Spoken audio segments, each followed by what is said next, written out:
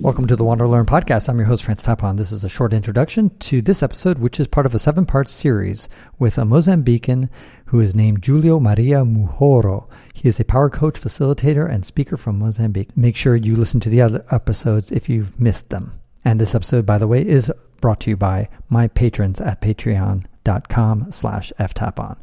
Go there and get some rewards. Thanks. What struck you about the Kenya and Tanzania, and maybe to some extent Ethiopia? What surprised you when you got there that was different than what you had known in Mozambique and South Africa? And sorry. You've also been to Zambia and Zimbabwe, right? I've been to Zambia, Zimbabwe, right. Malawi as well. Okay, so I want to just go through quickly all those different countries, like what you got there, and you're like, this is different from home.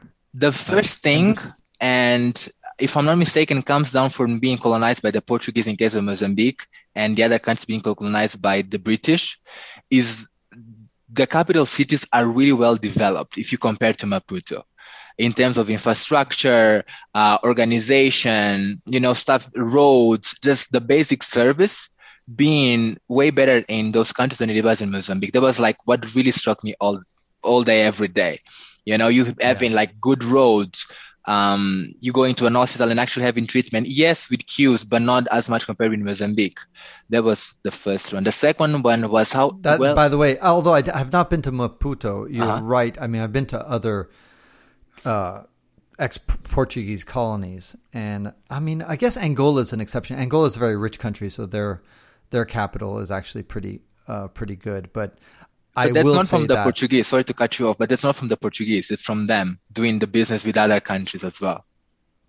Oh, I see. But and a lot of it, I'm just saying that they got a lot of wealth from their petroleum. Exactly. But it's from them. You know what I mean? Right. Yeah. In other words, that wealth poured in, and so that's why I'm just saying it's not really Portuguese in that sense. I'm just thinking of other Portuguese, ex-Portuguese you countries have Goa I've been to. In India. I've never been there. Have you been there? No, it's my wish. Okay. It's on my wish list. There is Brazil. There's Cape Verde. There is Cape I'm Verde. thinking just Africa. There's Cape 5 Verde. of them in Africa. Cape Verde and Guinea-Bissau. Guinea-Bissau, which is a shit show. I mean, that place is... right in front of the fucking presidential palace, there are potholes. In front of the president, it's like huge holes in the street in front of the presidential palace in Guinea-Bissau, and Cape Verde is again kind of an exception because it's kind of a way out there. And and there's Angola, Mozambique, São Tomé e Príncipe. That's right. You're right. That's it. That's the 5th one, and that's another impoverished, kind of screwed up. As far as infrastructure is concerned. Okay, so what other things that set foot on that you thought were interesting? I think it's that, and I think it's also the respect for the rules that comes with those infrastructures, I think. Most of my friends that come to Mozambique, they go, do people here get reward for crossing the wrong side of the street? And I'm like, that's bully. You are in my country, respect me. But I think, because they have those nice infrastructures, they go really by the book, like if you are in a museum and you expect to take photos, people won't take photos. But in Mozambique, you really need to cater to the people and don't take the photos. And I think there was also they're so by the rule, where Mozambique is more like, you want it, do it, why live in the present sort of thing. And I think that's the 2 main things that really struck me from the neighboring countries from Mozambique. Interesting. Yeah, no, that's probably true. But again, that's relative because when you say following rules and that kind of stuff and law abiding, that's relative to the African culture, exactly, and African continent. Exactly. Because when you go to Switzerland, a Swiss person who goes to Nairobi, they'll be like, "What the hell?" Nobody follows any rules. Or a Japanese person will be like, no. You're saying that Tanzanians follow rules? Excuse me? What? Absolutely. I was in Putrajaya. It's the political capital of Malaysia. And they have cameras everywhere. And if you dare to just cross the street in the wrong place or throw, something on the floor, like in 5 minutes, you have a police officer with you, Really? escorting you out of the city forever. You get banned from the Really? city. But the city is beautiful. Wow. It's really beautiful. And it's quite Wow. similar in Singapore as well. Mozambique has had a lot of resources. I think recently they've been discovering petroleum there. Again. Again, yeah, Again. Rediscovering petroleum. Like they found like another reserve. major reserve of some sort. Maybe it's not petroleum, maybe it's natural gas. I can't remember what it was. It But was both. something. It was both, and Okay, there is both. discoveries around precious gemstones and endemic rainforests as well. Right. So once again, Mozambique has a wonderful opportunity to catapult itself economically. Uh-huh. Will it happen this time? Only the future will tell and what we do with it. I always say that at least in my opinion, one of the main struggles in African leadership is, if we have that African leadership, it is because we have disempowered people in positions of power. So if you have people in a position of power who themselves, they didn't broke what I call the poverty cycle, when it's not just a matter of cash flow, it's a matter of mindset and understanding community and society, those people will perpetuate poverty from a power level all the way down to the bottom of the pyramid. And that's usually why you see so many corrupt leaders, even though there is already more than enough for them to have, but they don't feel as that. That's the point. And I feel, especially when people sort of go into that strain of thought, they usually think, well, they're just bad and mean people, which might be in some cases, but there is deep work that I believe it should be done, or that those leaders should have done in the first place. But also calling the shots on us, the youth of Africa, we are going to be the next generation of leaders. And we do have a role into saying how we would like to see our resources used, because in the end of the day, they are also ours. And I will argue every day, any day, that the African talent is the biggest resource that we have. And, when we have Africans live in Africa forever, that's when really we are sort of like galvanizing the position of Africa as a developing continent and never as a developed nation and society as a whole. Got it. So let me see if I'm understanding you correctly. Yeah. You're saying that the current power structure, the leaders, they come from wealth and comfort, and they're just perpetuating that, as opposed to if the leaders came from somebody who came from an impoverished situation and then rose up the political ranks and eventually became the president of the country, then things would be different? Is that what you're saying? Or Not am I necessarily. Okay. So for me, it's not necessarily if you're coming from a poverty or a more rich background. It comes down that if in your mindset you've realized that there is enough for everyone to go by, first and foremost. And for most of the places, regardless of where you are coming from, you can still hold into that mindset that I need to feed myself and my family, even though you already have enough to do that. And if you go into other sort of societies like India, when, for instance, if you want to go into a position of power, sometimes you even have to ask permission from your family to release you from their duties, from your duties towards them, so that you can really serve the country as a whole. But if you compare with other good politicians or good politics out there, it comes down for understanding that you are there to serve the nation and not just yourself. It's the nation first and then you. But for you to be able to step into the role, you need to understand that you are not in scarcity anymore. And that's the shift that even rich people, I have clients who are like extremely wealthy, but they still have this scarcity mindset that we need to get rid of and replace it to a more abundance mindset. Does it make sense? Yes. Now I think I understand what you're saying, which is basically that they see the pie as being fixed, Exactly. as opposed to expanding the pie. Exactly. And helping. Exactly. Helping expand the pie and realizing that we can generate more wealth for everybody. Exactly. As opposed to just having to hoard the resources or hoard whatever economic gains that we have. And you think that that's something that is holding Mozambique back? I mean, I think so, because it's not just about having the president being, fully uncorrupted. It's like everyone in the journey. And it was actually a discussion we used to have a lot in Mozambique around nurses. So the salary that nurses receive is not, I mean, I told you it's like $120 per month. And, they also have bills to pay. And something that was happening in some places, public hospitals, was that there was a fee for you to deliver a baby in an hospital that you need to pay the nurse so they can cater for you. And, I do acknowledge how dishuman it is for you to not service someone, especially in that moment where you're so vulnerable. And I also understand that the environment is not conducive of you behaving differently. So I'm not sort of validating that, but what I'm trying to say is that seeing from where they see, whatever they're doing is validated. And if you have a lot of people in those positions of power where they still think that the pie is fixed, it's going to be really hard to break the cycle. So it's more of a change of mindset that needs to happen, in my opinion, that then gets to be reflected in a change of actual resources that people are having access to in the end of the day. Okay, got it. And do you think that when you look at South Africa, which is obviously a richer country than Mozambique as far as infrastructure and as far as wealth and as far as businesses and all that stuff, do you see Mozambique closing the gap? And why is it that you think that South Africa is doing better economically than Mozambique? I wish I had all the answers. One of them, I'll assume. Well, that's why I called you. You need to call someone else.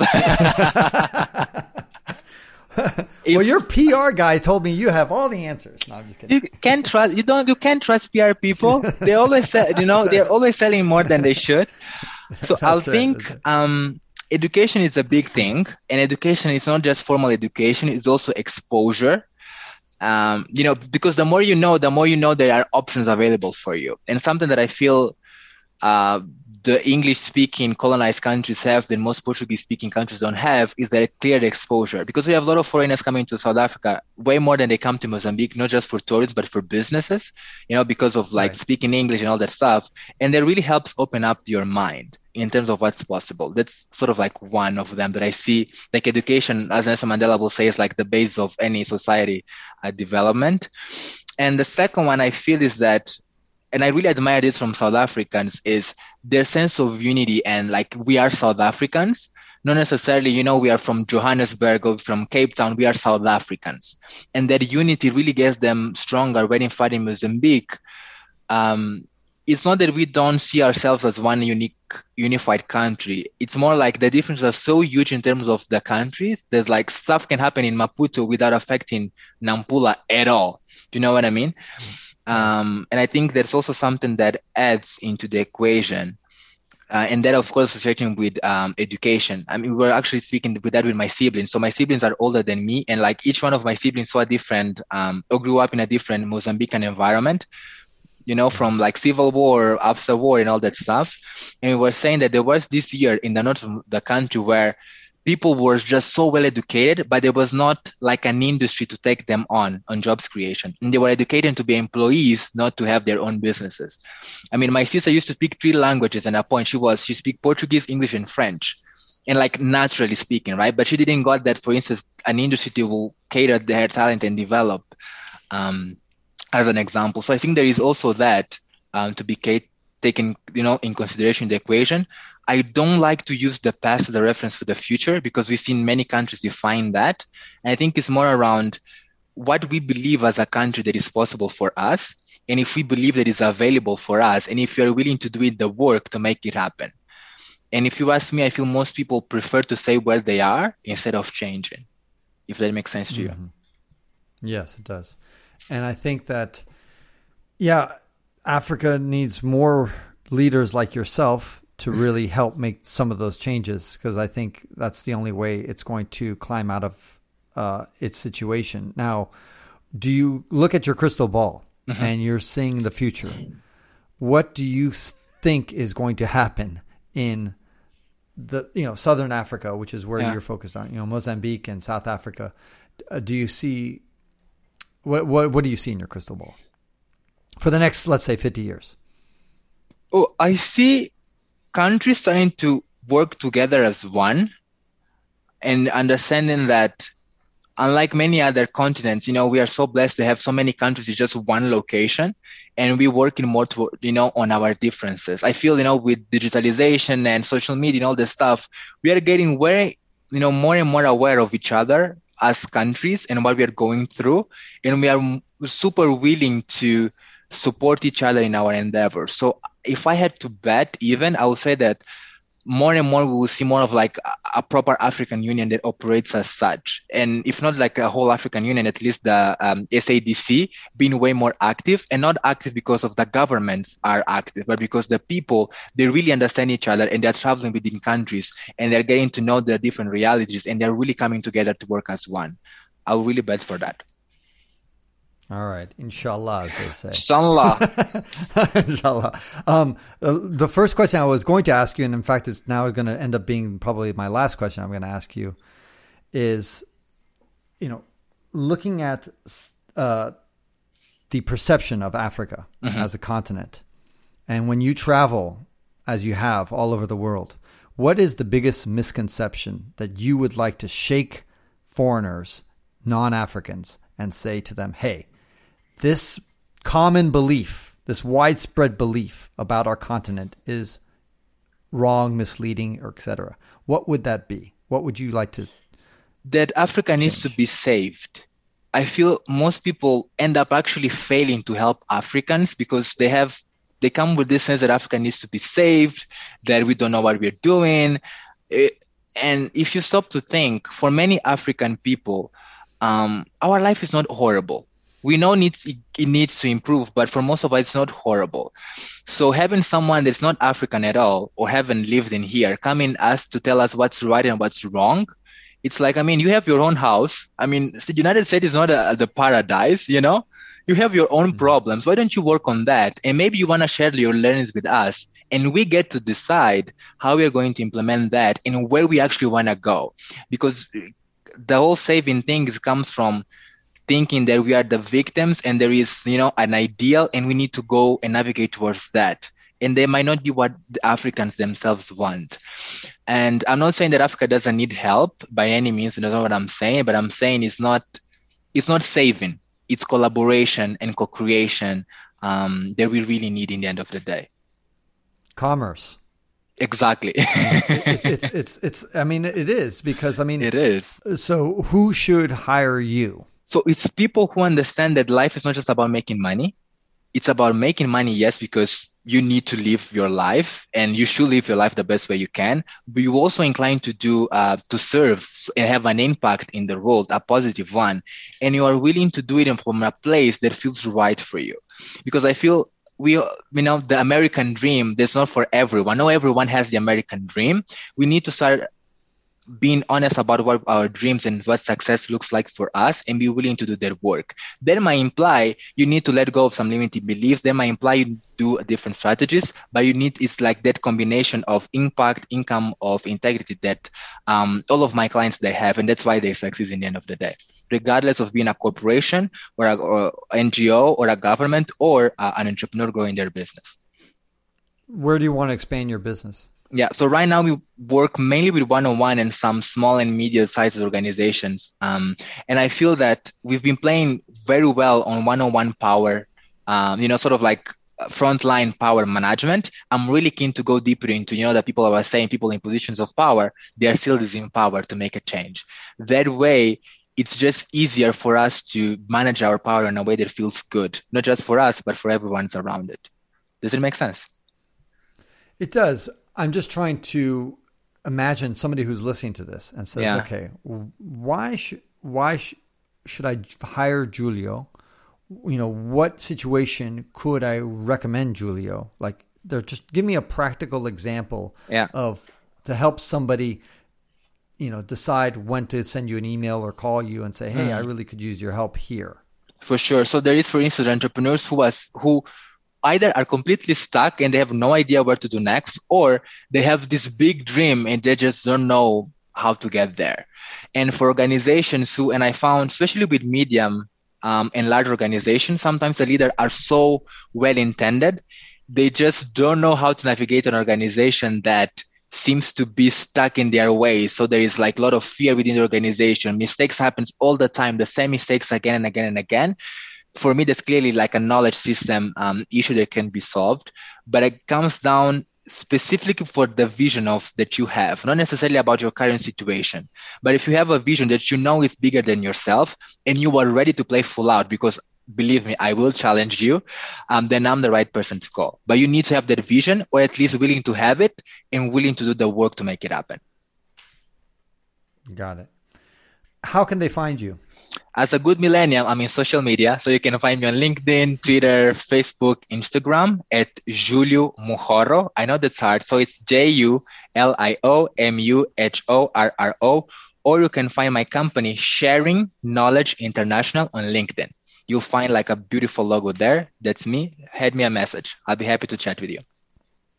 I'll put a link in the show notes. I really appreciate your time, Julio, and I wish you the best. I sometimes fall. I go into both sides of the fence with Africa. Sometimes I'm like just like super positive, super upbeat, and other times I'm like, oh God, what a disaster! This thing has got so long to go and get their act together. They got so many issues and problems, and how are they ever going to get out of this hole?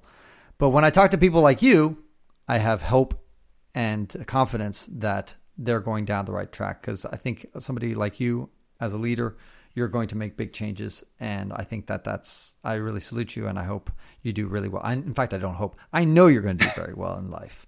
So thank you so much, Francis. Then my job is done. Yeah. You have hope now. Yes. You can now retire already. You're done. I've given you your blessing, and have a nice day. Absolutely. It was only so easy.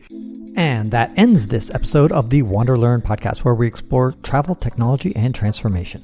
If you'd like to see the show notes with links to what we've talked about, go to wanderlearn.com and click on this episode. If you'd like to connect with me, just remember FTapon. That's my first initial and my last name.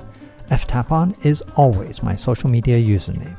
My website is ftapon.com. Do you want to leave me an anonymous voicemail where you can make a comment or ask a question?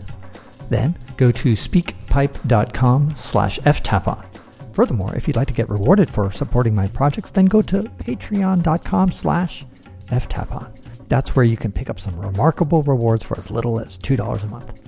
Now, 5 quick favors. Number 1, subscribe to the Wander Learn podcast. 2, download it. 3, share it. 4, review it. And 5, sign up for my newsletter at wanderlearn.com. Our theme music was composed by Eric Stratman.